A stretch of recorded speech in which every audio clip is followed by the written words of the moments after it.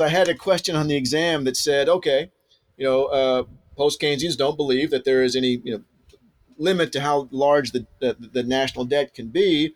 How large do they want it to be?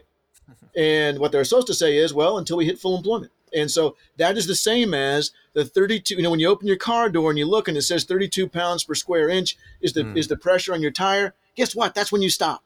All right. So the people who are saying that MMT is going to cause this terrible inflation because they'll keep spending and spending and spending must also have trouble, when they go put air in their tires at the gas stations where the air is free because, well, it's free. I could do this forever. So, well, no, you idiot.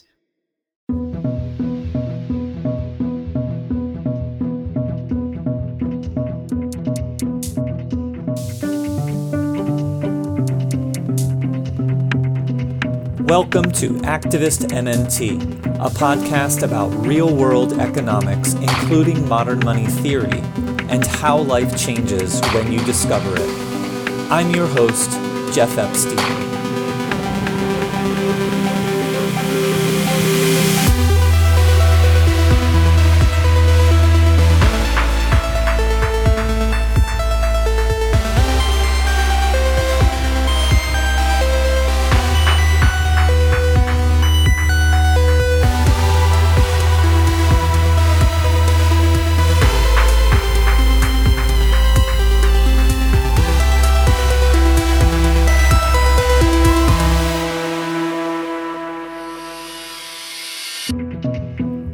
Today's part 2 in a 6-part series with Texas Christian University economics professor and cowboy economist, John Harvey.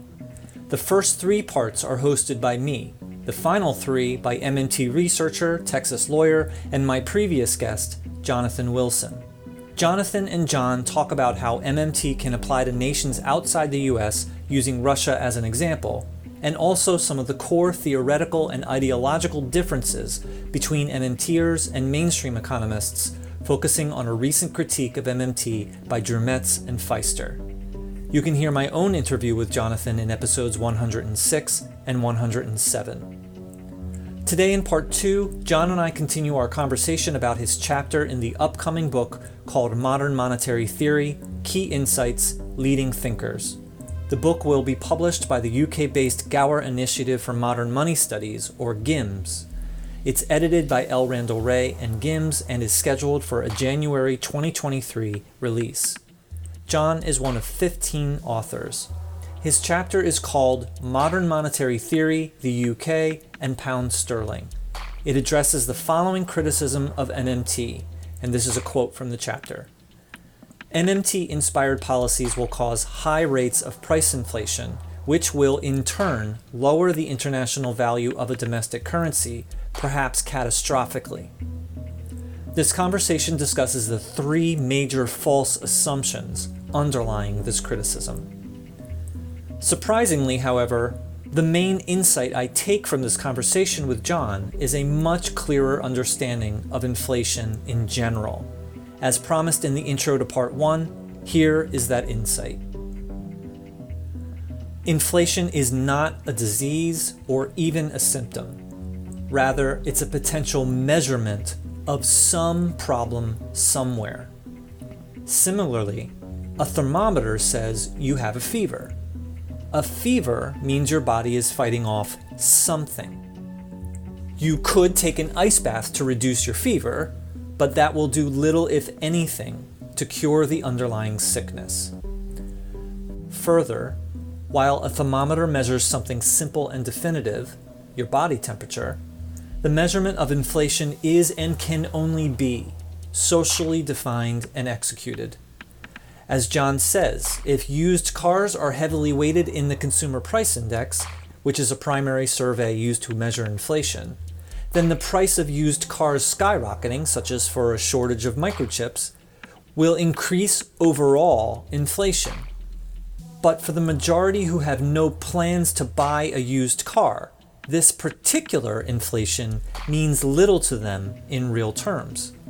However, this is the same inflation used to stoke fear in everyone, regardless what they want to buy or not buy. Further still, inflation is a measurement. The idea of reducing inflation, such as by the Fed raising interest rates, is targeting something that serves as nothing more than a distraction from the real world and the underlying problems the measurement is referring to. Targeting low inflation is very similar to targeting a low deficit. We must reduce the deficit. This is targeting a measurement and sacrificing those at the bottom in the real world in order to do it. This is an example of Goodhart's law. When a measurement becomes a target, it ceases to be a good measurement. The difference is that a deficit is never inherently a bad thing, where inflation is genuinely referring to a real problem in the real world. However, targeting only the inflation measurements itself almost always results in the underlying problems being ignored and exacerbated. So basically, is your goal to lower the temperature on the thermometer, or is your goal to not be sick? And now, let's get right back to my conversation with John Harvey. Enjoy.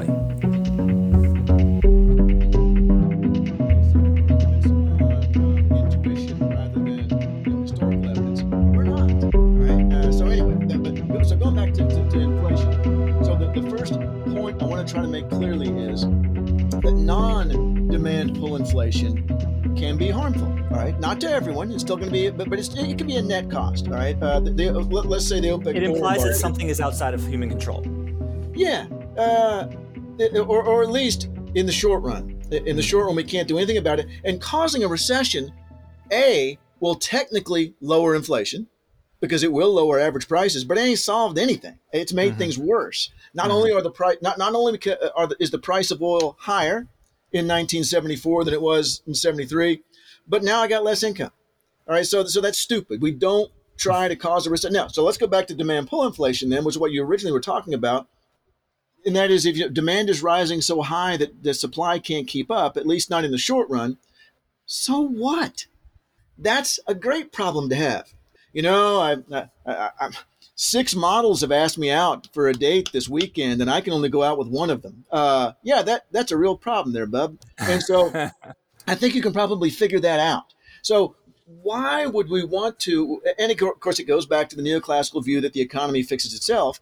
Why would we want to cause a recession? And as you pointed out, demand pull inflation creates this is one of the few times the market does something useful, all right?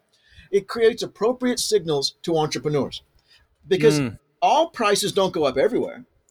It's going to be in certain sectors. Like let's say there's a housing boom and the price of bricks goes up. So we cause a recession to stop it, because that would stop it. It would stop the average price. The bricks would still be higher than they were before, all right? But it would lower the average prices. Or we could do this instead. Let the price of bricks go up and signal to the market that people want more bricks. And then it would be more profitable, and so entrepreneurs would make more bricks. That's what they wanted.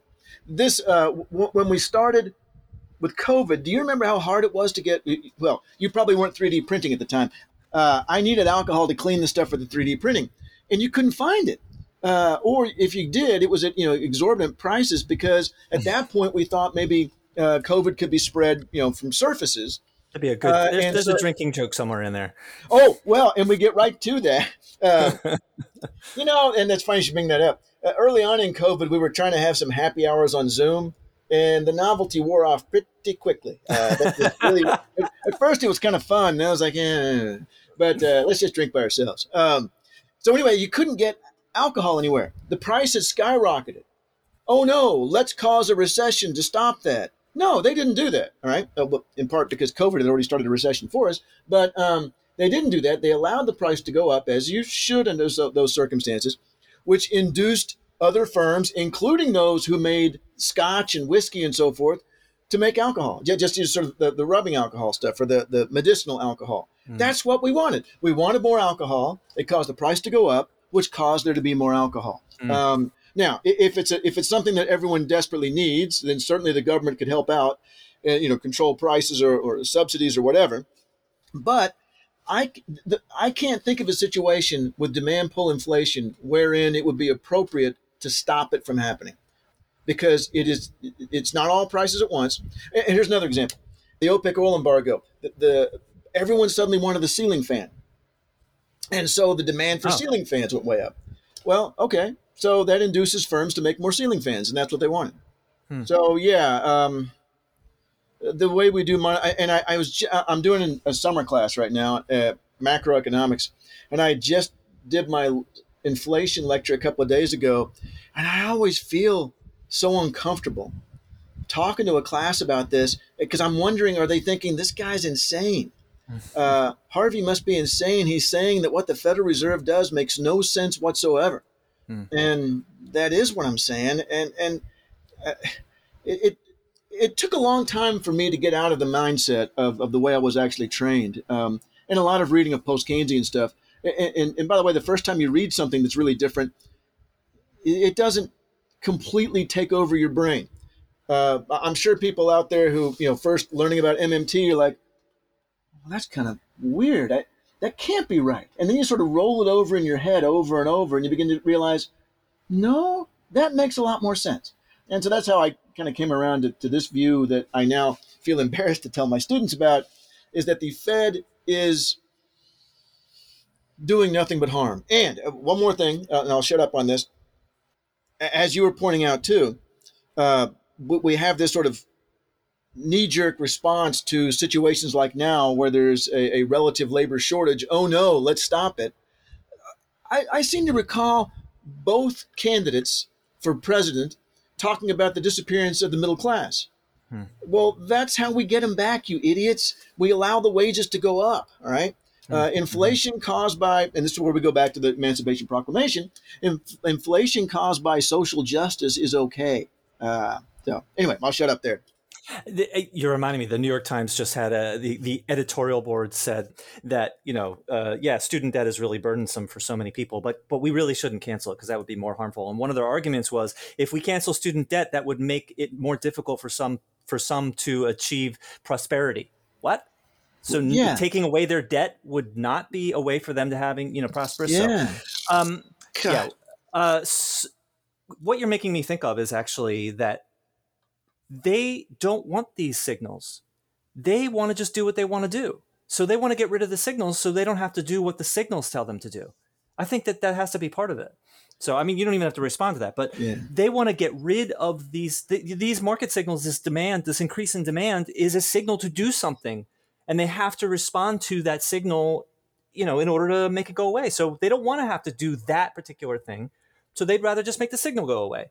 So anyway, I find that interesting. Yeah, and we'll come back to that later because I know you have some questions that'll be appropriate to that thought right there. So I'll hold off on my comment. Okay, great. Hold on a second. All right, so here we go. There was a recent article, a really good article, I think, by David Dayen in the New York Times called "Larry Summers Shares the Blame for Inflation." I'll put a link in the show notes. So there is a really interesting quote in that article. For decades, economists like Mr. Summers advanced policies like globalization, deregulation, and markets that valued efficiency over competition. They promised that these trends would deliver lower prices, and they did for a time, but they also left the system vulnerable. The gamble of such a system paid off for a while. In 2005, Mr. Summers' longtime collaborator Jason Furman best explained the philosophy when he pronounced retail behemoth Walmart. Quote, "There is little dispute that Walmart's price reductions have benefited the 120 million American workers employed outside of the retail sector," Mr. Furman wrote. That seemed to override everything else: low wages, competitors driven out of business, manufacturing jobs shipped overseas, communities hollowed out across America. The trade-off was clear: sacrifice resiliency, wage security, and community for the promise of a $5 pack of tube socks. Right. And what it says is basically that low prices are the shiny ball used to deceive and distract people from demanding better.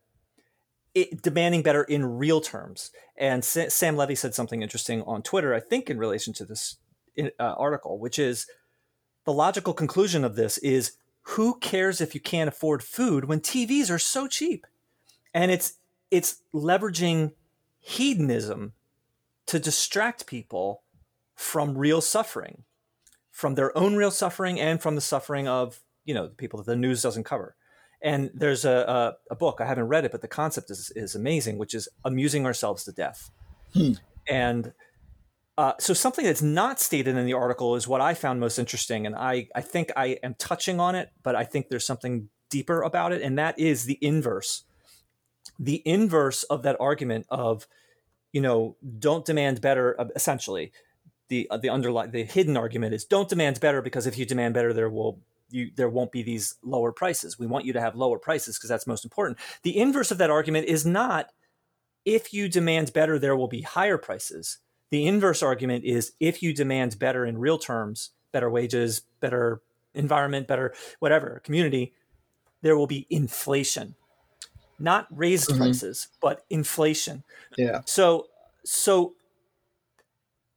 I find that absolutely fascinating, that inflation is the shiny ball used to scare people out of demanding better.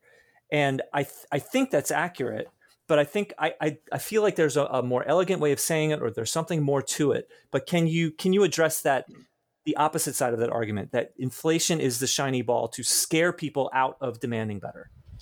Yeah, that fits exactly with what we were just talking about with inflation, and the fact that the Fed, slams the brakes on every time it looks like wages might go up, which is precisely what we need. And what is it that they use to justify this policy? It's just like when MMT people say, what if the government said, instead of saying, we're going to try to have a government budget surplus, what if instead they said, we're going to try to drain income from the private sector, which is the opposite side of the coin? Well, likewise with this. What if instead of saying right now, Jerome Powell, instead of saying, well, we're going to raise interest rates in order to try to reduce inflation, what if instead he said, we're going to try to raise interest rates in order to stop wages of the poorest people in the country from going up, which is exactly what they're doing. And so obviously he's not going to be very successful pushing a policy if he said, well, what we're trying to do right now is to make sure that the people who are the poorest Americans and who have been pushed out of the middle class and so forth, we're trying to make sure they don't get more money. That's not going to be very successful. Instead, they're going to say, well, it might cause inflation. And I know we're going to get to this later, but I honestly think a lot of that is not conspiratorial. I think he just believes it. But anyway, we'll get to that later. But yeah, I think that's right, that we have used the threat of inflation to stop, to contribute to the income distribution problems that we have now that have been evolving since Reagan Thatcher, at least. Right. Okay. All right. So the next one is just a simple question. So I'm going to state the main argument that critics make that is quoted in your paper, and that is that the concern is that, quote, MMT-inspired policies will cause high rates of price inflation, which will in turn lower the international value of the domestic currency, perhaps catastrophically. And we're going to get into the details of that. But my first question is just simply, is there a difference between inflation and price inflation? No. There's Same not. thing. Yeah. Okay, simple. Yeah. Okay, so that's the core critique. MMT-inspired policies will cause high rates of price inflation, which will in turn lower the international value of the domestic currency, perhaps catastrophically. There are three arguments, as I understand it, that this is based on. Number one is the false assumption that we are currently at or soon will be at full employment. Number two is a fantastical theory of exchange rate determination. And number three is just a terrible mischaracterization of MMT. So I want to address each of these. I'm going to start with the mischaracterization of MMT, which I think is pretty simply addressed, but I'm just curious if you have any further thoughts about it. And that is just simply, it's the lazy argument that MMT says that we can and should spend endlessly on hedonistic, simple luxuries because there's no consequences for doing so. That's like, kind of the lazy argument about it, I think. And that, but the reality is that MMT shows that if a government has total control over its currency, it's not burdened by external debt and doesn't peg and whatever offer exchanges, then withholding what is desperately needed purely because of anything, withholding anything for Right. purely financial reasons is simply invalid. And that argument is often used to, obscure more unpalatable reasons for not doing so. And a really good response I've seen to this is simply that regarding the job guarantee, and I heard this from Neil Wilson, and that is, okay, so if you think the job guarantee is bad, then let's implement it and see, because if you're right, then no one will show up. No one will show up, and that's fine. Yeah. There's nothing wrong with that. But it's there if people want to show up. And, so we're going to talk about this conspiracy thing in a couple of questions later. But the truth is that anything that threatens the power of those already on top is by definition harmful for all. And I have a daddy rule of games with my 12-year-old, and that is, if he wins anything, it's only because he broke the rules, and if I win, it's only because he followed the rules. And so I think that's kind of that's the mischaracterization of MMT, and it seems pretty simple. I'm curious if there's anything you want to add to that. Right. Well, first of all, we're pretty much going over my talk at the Levy Institute. Oh, really? Well, yeah, it's going to be on exchange rates. Okay. And in fact, I'll back up here in a minute and tell you how this article or this chapter even got written in the first place. But no, it's so frustrating. This MMT, they're just going to keep on spending forever because there's no cost to it. And I was trying to explain to a student the other day that what if you found a gas station where it was free to get air to put in your tires? We have one nearby where you can do that. Do you see people with exploded tires all over that parking lot? That hey, the air was free. Yeah. Let's just keep putting air in this thing until it blows. It's free. I hate to stop. I said, no, you have a target. Oh yeah, it was to a student. That's right.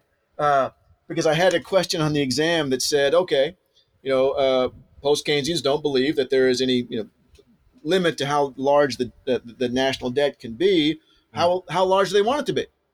And what they're supposed to say is, well, until we hit full employment. And so that is the same as the 32. When you open your car door and you look and it says 32 pounds per square inch is the pressure on your tire. Guess what? That's when you stop. All right. So the people who are saying that MMT is going to cause this terrible inflation because they'll keep spending and spending and spending must also have trouble, when they go put air in their tires at the gas stations where the air is free, because, well, it's free. I could do this forever. So, well, no, you idiot. There's a target in mind. So, yeah, no, and that one is so frustrating because, and the wonderful thing about the job guarantee is how it is programmed. Going back to the air in the tire thing, there's one gas station here in town where you plug in on the pump or on the air pump thing. You plug in what your PSI you want it to be. So I put in 32 and it stops. Right. So it's already programmed to keep me from blowing up my tire. And so is a job guarantee. If, we're only spending in deficit, unless there's some other issue going on, to the point of full employment. And so, no, that's absolutely right. And it's so frustrating that they, pick one little piece out of the theory and ignore all the rest of the stuff. And the nice thing is that in reverse, we don't have to do that. I'll take your whole damn theory and it's still stupid. But they're just picking little pieces out of ours. And if I may say something really quick about playing games with your kids, and this is a horrible, traumatic memory of mine from my childhood, I would explain a game to my parents. Yeah, whatever. And so now we're playing and I'm winning. Well, he's making up the rules as he goes along. That's what they would say. I said, no, I didn't. I tried to explain that. And you said to just keep on going. Anyway, so I still, to this day, it's horrific. I don't know how I'm able to even interact with my parents anymore. It's kind of really silly. It's like the job guarantee. We must hire someone that doesn't exist. I mean, that doesn't even make sense. Yeah. All right. So next question.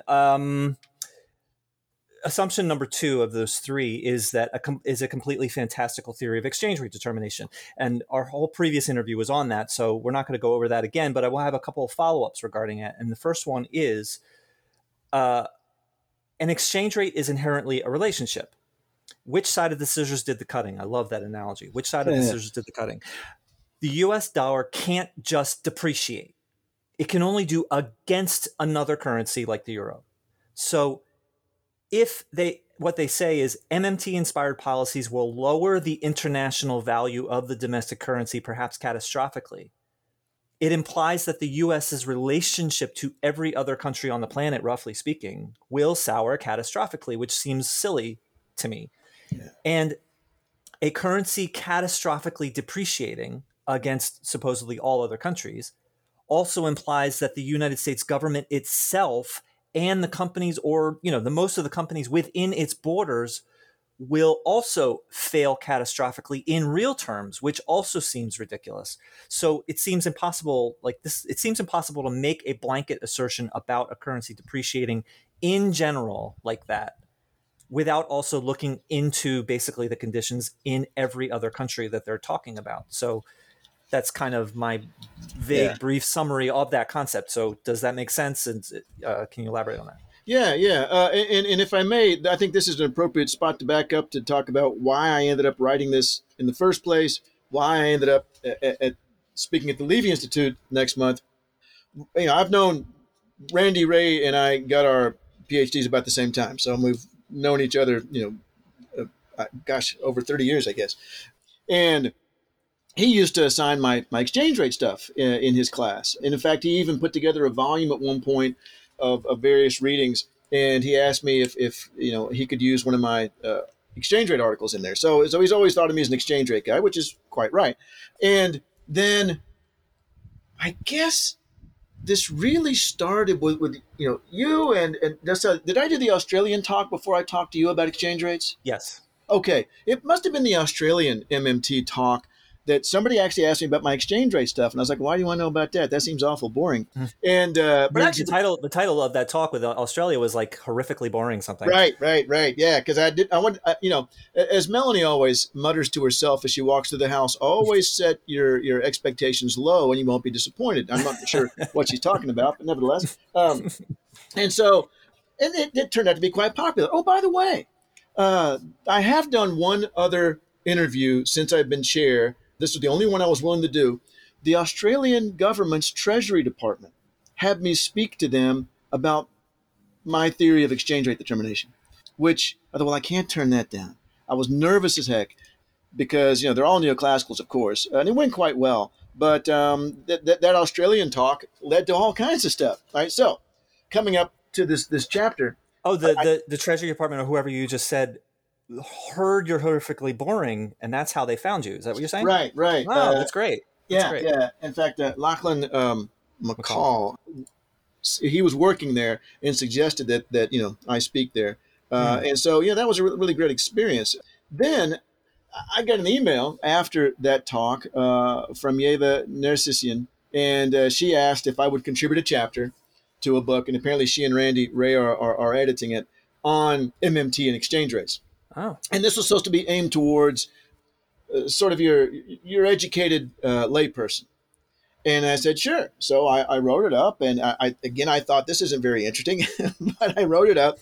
And then I had to do a couple of revisions. Randy, set back comments. And he said, this is really good. And I thought, oh, well, thank you. I didn't think it was all that interesting. But, but I guess if you do exchange rate stuff all the time, I don't know, maybe you say, well, you also forget what other people do and don't understand about concepts when you've been involved with it for a long time. So anyway, I said, okay, great. So that's forthcoming in an MMT book that she and Randy are doing.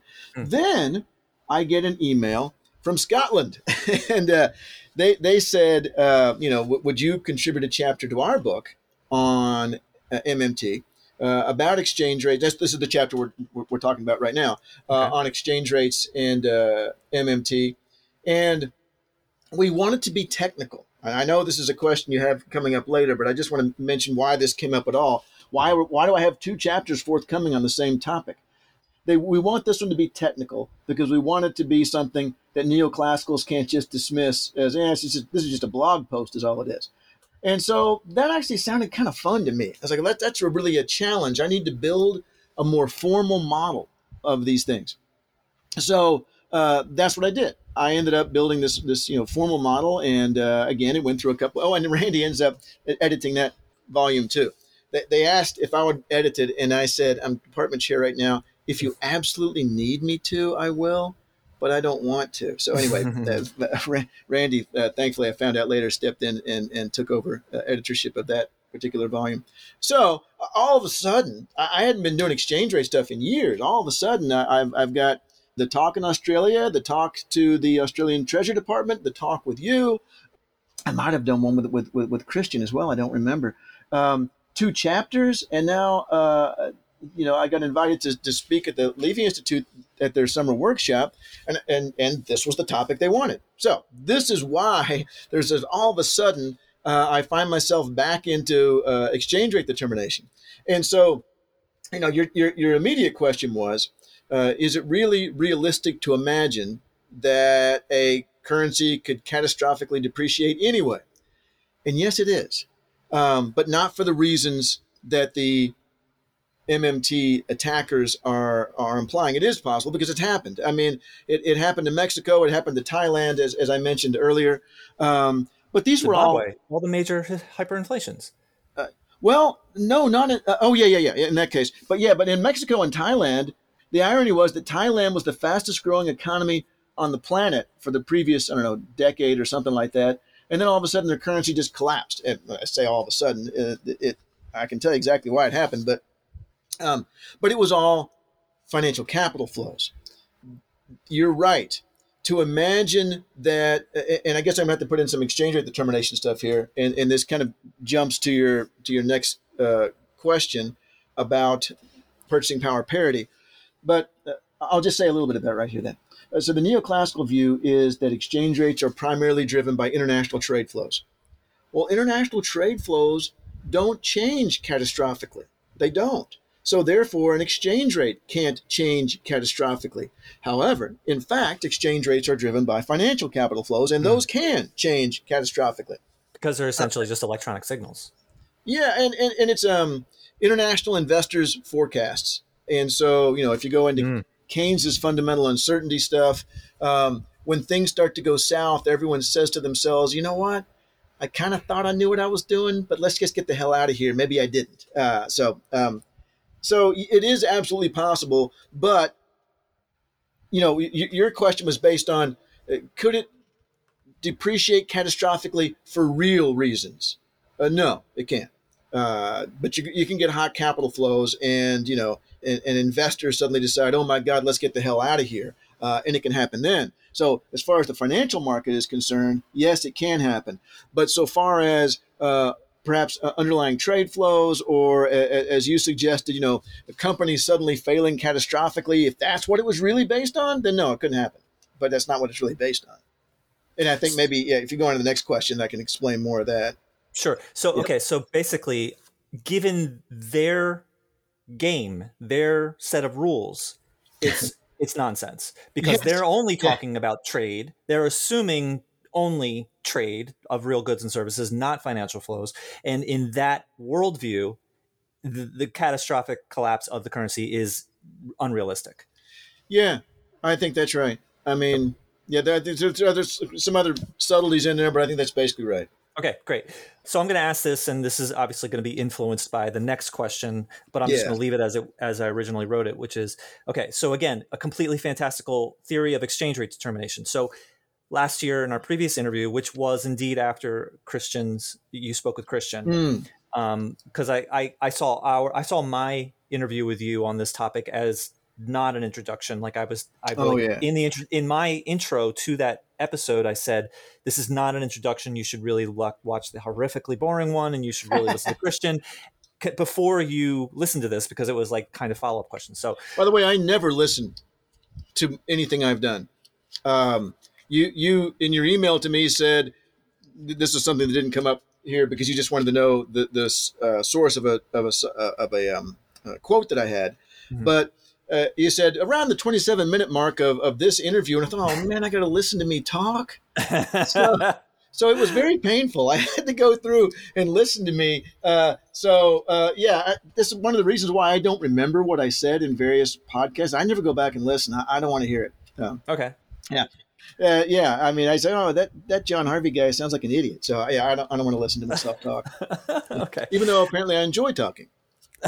So Um, all right. So last year we really went into exchange rate. The whole topic was exchange rate determination. So um, and the one of the big insights that I got from that conversation was that mainstream economics, which is basically free market ideology, requires the assumption of full employment, that we're there now or soon will be.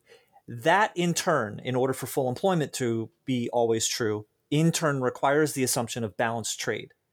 And I wrote a post on it, which is a link in the show notes, that was inspired by that.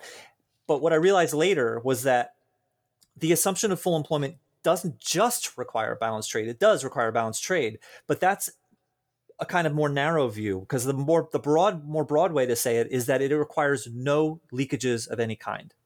And that is because if any money is not spent at domestic companies, if it's saved, if it's invested, if it's spent overseas, paid for taxes, whatever it is, paying off debt, I guess, anything that's not spent domestically will result in less than full employment, less than full demand, which will in turn result in some worker being let go somewhere, which jeopardizes their full employment assumption, which jeopardizes their existence.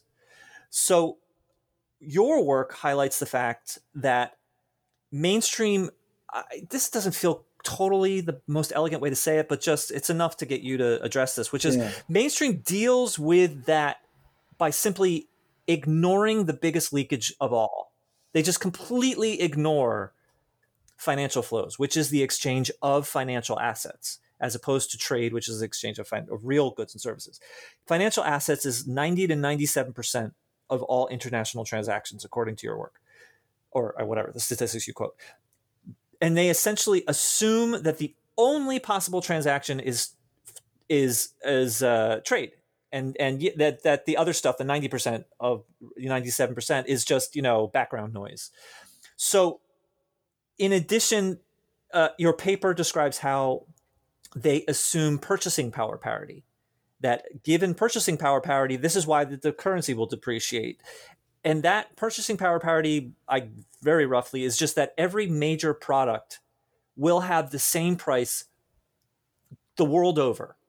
Obviously, ignoring exchange rates, but every major product will have the same price in every country, as if that's like a law. And may I interject right there? People may be familiar with the Big Mac index that The Economist does, and it's based on purchasing power parity. The idea is that Big Macs, once you translate the currencies, should be the same price all over the planet. Which is just okay. So, all right, they're not, by the way, even by their own calculations, they're not. But anyway. Okay.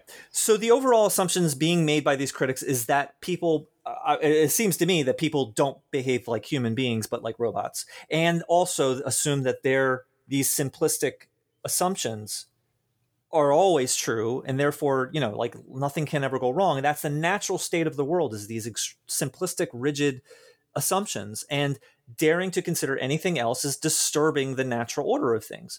So the real underlying meta reasoning is that were this reality, the reality of exchange rates, understood by, the masses, it would reveal very uncomfortable truths about those on top, which would threaten their power. And there's a really interesting concept, which I only know basically the headline of, by Michel Foucault, which is that truth by I think it's by Michel Foucault, is that truth by definition is what increases your power or preserves your power.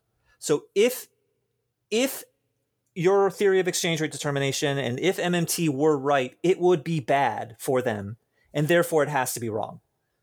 So can you elaborate on the absurdity of purchasing power parity and the broader critique that all these assumptions that they're doing, and especially the idea that prices are the same the whole world over implies that there's some kind of anchor.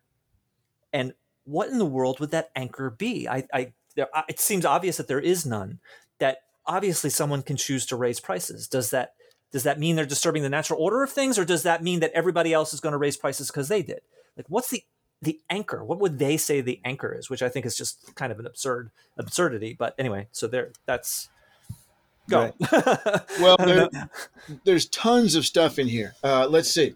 Let me start with the idea of leakages, because there are always leakages, all right? But I think what you mean is net leakages, because you could also have injections. And maybe I'm assuming the definitions that we usually use in economics for injections and leakages. Injections are things like government spending, which we're all very much in favor of here with the MMT stuff, exports, and investment, which is the private sector variable I pay the most attention to. So those are the three injections. In fact, this is how I start my intermediate macro class. I say, look, we focus first on injections versus leakages. Injections into the income stream. What are they? And none of these things depend on current income. The government can spend even with no tax revenue, right? And and firms can invest even with no current income because they can borrow the money. The financial sector can create credit for them. And exports depend on income, but not ours. It depends on the other country's income, right? So those are the three injections, the three kinds of spending in the macroeconomy that are not dependent on our current level of income. Leakages are savings. So if anybody saves money, then that pulls it out of the income stream. And it means exactly what you were saying earlier, that the economy would contract. Imports, any money we spend abroad, is a leakage. That we earn this money here in the United States, but then we spend it on something Chinese. And so that tends to cause the economy to contract. And taxes. Taxes cause the economy to contract. It's money we pull out, and we don't have to use it. We can just, all we do is use it to retire debt, right? So the injections are I, G, and X, investment, government spending, and exports. And the leakages are S, T, and M, savings, taxes, and imports. They're all, now, when we model this kind of stuff, we say, well, they're always equal, all right? The injections and leakages always end up exactly the same, so there are no net leakages. However, they don't have to end up being equal at the same point as we are at full employment. Okay, and picture it this way. This is what I use. Yeah. Okay. So Picture a bucket. And a bucket that has a hole in it, right? So there's your leakages, and it has a faucet over the top. There's your injections. And then the water level is the current level of GDP. Only thing is, there's a certain water level that gives us full employment. So whatever we do to the tap on the top, the hole will end up leaking exactly as much. It'll reach an equilibrium. Imagine if you turn up the tap a little bit, it'll create more water pressure, and more water will leak out of the hole. In fact, if you turn the tap up all the way, then the water will just pour out of the top. In fact, let's say that the very top of the bucket is full employment. Why have I never explained it that way before, John? Okay, I'm adjusting my analogy as we go along here. Let's say the top of the bucket is full employment, and then the hole in the bucket is like maybe halfway down. All right, so if I turn the tap off completely, then nothing's going to leak out of the hole anymore. Eventually, the water will fall down until it's just below the hole and just stop. Well, okay, so leakages and injections are exactly the same because there's no water coming in and there's no water going out, but we're not at full employment because they are not equal at the overall level that gives us full employment. You have to turn up the tap. And what I end up explaining in class, I started with investment is the only tap. And then I say, all right, well, but investment's unstable. What are we going to do? And that's where you have your G tab for government spending. You have a second one up there, right? So that gets into the MMT stuff. But regardless of how much water you put into that bucket, eventually the injection and leakage will be identical, potentially because you put so much water in it that it's pouring over the top. But one way or the other, they end up being exactly equal. So injections and leakages are always moving towards equality, but not necessarily equality at the level that generates full employment. That's why we need to make sure that the G tap is not being hindered by people saying we need to balance the budget and stuff like that. All right, so that was the first thing that occurred to me. And we also would not count the financial flows as being leakages in that context. They are. Real? Oh, okay. Yeah, because the financial flows are what is financing the injections. All right. How are you financing G? Well, we don't have to because we have a sovereign currency and so forth. How are you financing I? Oh, well, that could be from Chinese, and here we are in Zimbabwe, and the Chinese are bringing money in to help build a school or whatever. So those flows, the financial flows, I guess, in the way I break it down in class is this: I do what I just said about the bucket and so forth, and we talk a lot about investment and how unstable investment is and what creates the business cycle. Then the next topic is, okay, financial sector, all right, and the financial sector is theoretically, financing these projects that are not currently dependent on income, and it's unstable too. All right, so it's unstable as well. So let's put it this way: the money in the financial assets is simply just part of our savings. It's money we're not spending right now, so it's already a leakage to start with, even if we don't send it to another country. Now, having another place to invest might make it more attractive to not spend the money currently, but yeah, we wouldn't count that as a leakage, though. Yeah, so I think I've made the main point there that the injections and leakages are always equal theoretically. Well, they have to be logically. They have to be. It's kind of the same inescapable accounting that we talk about in MMT. They have to be equal, and I can go through the math, but I won't. But they don't have to be equal at the level that generates full employment. And Okay. the real question becomes, what the hell is that money doing that's floating around the world in the financial market? Is it really contributing to actual production of goods and services and employment? Or is it just people parking their savings somewhere? And the savings, by the way, is part of the hole in the bucket, right? So if we save more, the hole gets bigger. And unless we offset that with the G tap going up or the I tap going up, then the economy contracts. So that now I guess now let me get around to purchasing power parity. Let me ask a follow up. Yeah, go ahead. Yeah, Before you do that, yeah. I'm okay. So financial flows are not a leakage. Are they not? You said two things, which both of which I don't understand. One is that you said something like it's already a leakage before it's used in to purchase or something like that, and then the other thing was that is it not a leakage because it's an even exchange of our currency for their currency? Obviously, it's exchange rate, but basically we're getting the same amount. We're at that moment we're getting the same amount in their currency as equal to our currency. Well, maybe this would be a better way for me to explain it. That if you picture the bucket again, and let's imagine that the hole in the bucket is only savings. All right, so savings is pouring out down there. Yeah, but where does that end up? In the U.S. stock market, in your bank account, invested in Mexico. So it was already a leakage to start with. It was already coming out of that hole down the bottom, and the financial flows are just determining where people end up parking that spending power they decided not to use. Does that? I understand the concept, but no, it doesn't feel like it's spare money. I mean, I guess it's spare money. So where am I going to put it? I don't know what the questions are, so I'm not going to sort of go. Well, but I find that very interesting. Yeah, the financial sector is a place where we park our savings, where the money from my retirement account, they're trying to decide if they can, how much they can earn from the money I don't want to spend. Oh, so it's basically they've already put it in savings, and it's basically it's an invest. They've already put it in an investment, and it's basically what kind of investment do I want? And financial flows is, or whatever, buying an asset of from another country, a financial asset from another country. That's a lot closer. Just another kind of investment. Financial investment. It's another kind of financial investment. So, all right. So I want to say this again. So I'm rich. I already have money in an investment. I might as well use that to buy some European stocks or European whatever. Yes. So it's all okay. That's what you mean by already a leakage. I've already put it in. I've already have extra money, and it's just what do I want to do with that extra money? And it remains as an investment, just a different kind. Yes, that's exactly right. I mean, I cite these stats a lot for my students that the top 20% of Americans spend 60% of their income, which means they save 40.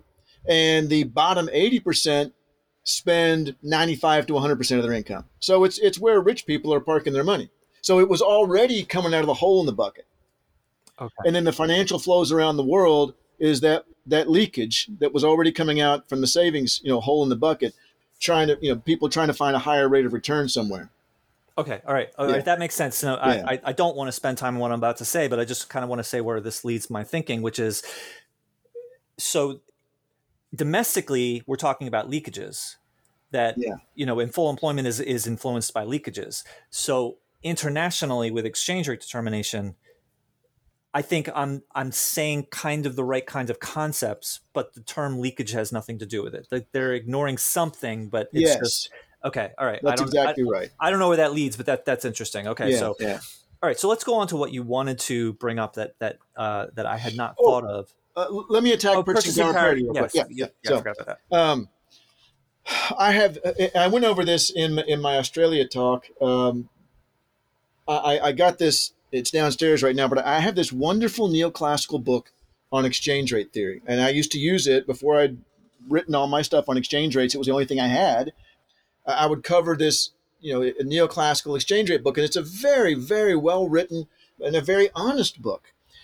And the first thing that strikes you is that it isn't one exchange rate theory; it's like 6, because they can't make up their mind which ones work. Right? Chapter 2. Yeah, and it's yeah, exactly. In my book, it ends up being chapter 2, and I pulled a lot of that out of this wonderful textbook. And that one of the things that makes it wonderful is at the end of every chapter, he stops and says, Lawrence Copeland is the author. He stops and says, okay, let's look at how this has, performed empirically. And at the end of every chapter, to summarize, he says, not well. And so, I don't know, when I was given the talk for the Australian Treasury Department and then for the Australian MMT group, I kept emphasizing, imagine the student who is working through this highly technical book, all excited about learning about exchange rates. And at the end of every chapter, you get this, well, it would have been nice if it worked, wouldn't it? In fact, I have the quote right here, and I'm giving away one of my slides from the Levy Institute. This is from the Lawrence Copeland book, 2008 edition, page 71. And this is, we can summarize the evidence by saying that on the face of it, there appears to be no obvious tendency towards purchasing power parity. So great. So I've read this chapter, and there's next to no support for it. And also, same book, page 78, we have seen that there are, and listen to this, this is fascinating. We have seen that there are persuasive reasons for supposing that, in principle at least, purchasing power parity ought to be a good approximation of the truth. What the hell does that mean? We have seen that there are persuasive reasons, if you ignore 90% of the market, that purchasing power parity ought to be a good approximation of the truth. His next sentence is, unfortunately, however, the facts would appear to provide little support in the short run, and the evidence on the long run is at best mildly supportive. So this is their core theory. Of all these 6 exchange rate theories they go through, they all boil down to, in the end, trade flows. Trade flows are what determine exchange rates. Certainly, capital flows are bigger than trade flows, but capital flows are just there to finance the trade flows, is their idea, or their white noise, right? And so by their own admission, they don't work very well. And to me, the answer why is very simple. And that is, as you have pointed out, that the actual currency market in 2018, the World Trade Organization estimated that world trade was $25.3 trillion, right? So all of the goods and services bought and sold across the planet were $25.3 trillion. Currency market activity was $1,650 trillion. So that's 25 versus $1,650 trillion. So what the hell was all that money doing? That's 1.5% of all the currency trade. Now, the people counter-arguing will quite appropriately say, yes, but every trade transaction might generate a covering transaction of some sort, as people are trying to, there may be several exchange rate transactions per import or export. Okay, let's multiply it by 10. 10 seems ridiculous, but that only brings us to 15%. Of all trade, of all currency activity has to do with trade. So that's why they've struggled with this for years. It's like they can't figure out what they They can't give up on it.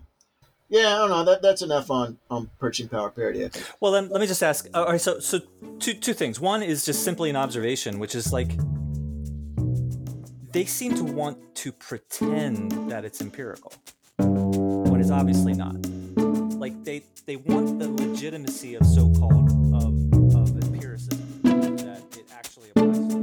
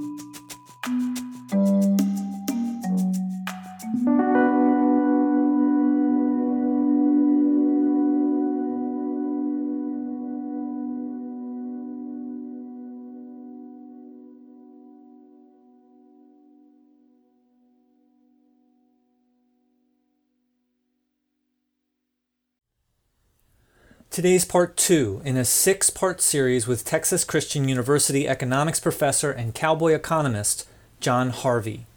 The first 3 parts are hosted by me, the final 3 by MMT researcher, Texas lawyer, and my previous guest, Jonathan Wilson. Jonathan and John talk about how MMT can apply to nations outside the U.S. using Russia as an example, and also some of the core theoretical and ideological differences between MMTers and mainstream economists, focusing on a recent critique of MMT by Drew Metz and Feister.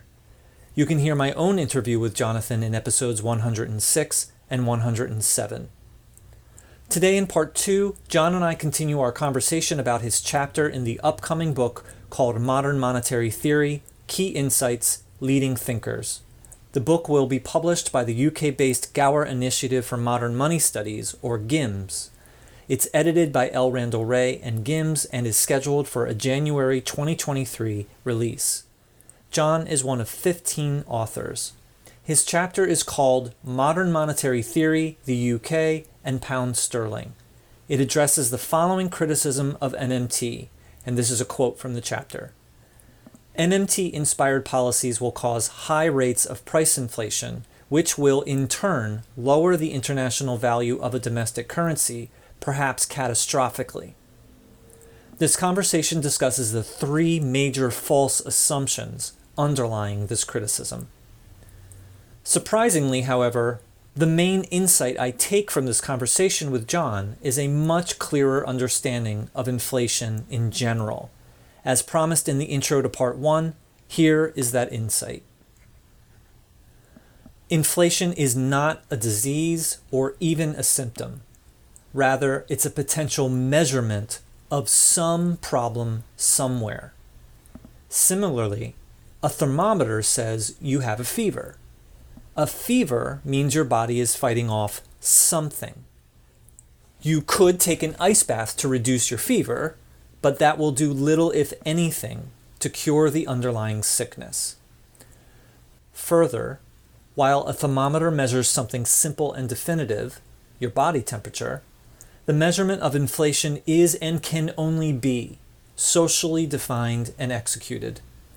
As John says, if used cars are heavily weighted in the Consumer Price Index, which is a primary survey used to measure inflation, then the price of used cars skyrocketing, such as for a shortage of microchips, will increase overall inflation. But for the majority who have no plans to buy a used car, this particular inflation means little to them in real terms. However, this is the same inflation used to stoke fear in everyone, regardless what they want to buy or not buy. Further still, inflation is a measurement. The idea of reducing inflation, such as by the Fed raising interest rates, is targeting something that serves as nothing more than a distraction from the real world and the underlying problems the measurement is referring to. Targeting low inflation is very similar to targeting a low deficit. We must reduce the deficit. This is targeting a measurement and sacrificing those at the bottom in the real world in order to do it. This is an example of Goodhart's law. When a measurement becomes a target, it ceases to be a good measurement. The difference is that a deficit is never inherently a bad thing, where inflation is genuinely referring to a real problem in the real world. However, targeting only the inflation measurements itself almost always results in the underlying problems being ignored and exacerbated. So basically, is your goal to lower the temperature on the thermometer, or is your goal to not be sick? And now, let's get right back to my conversation with John Harvey. Enjoy.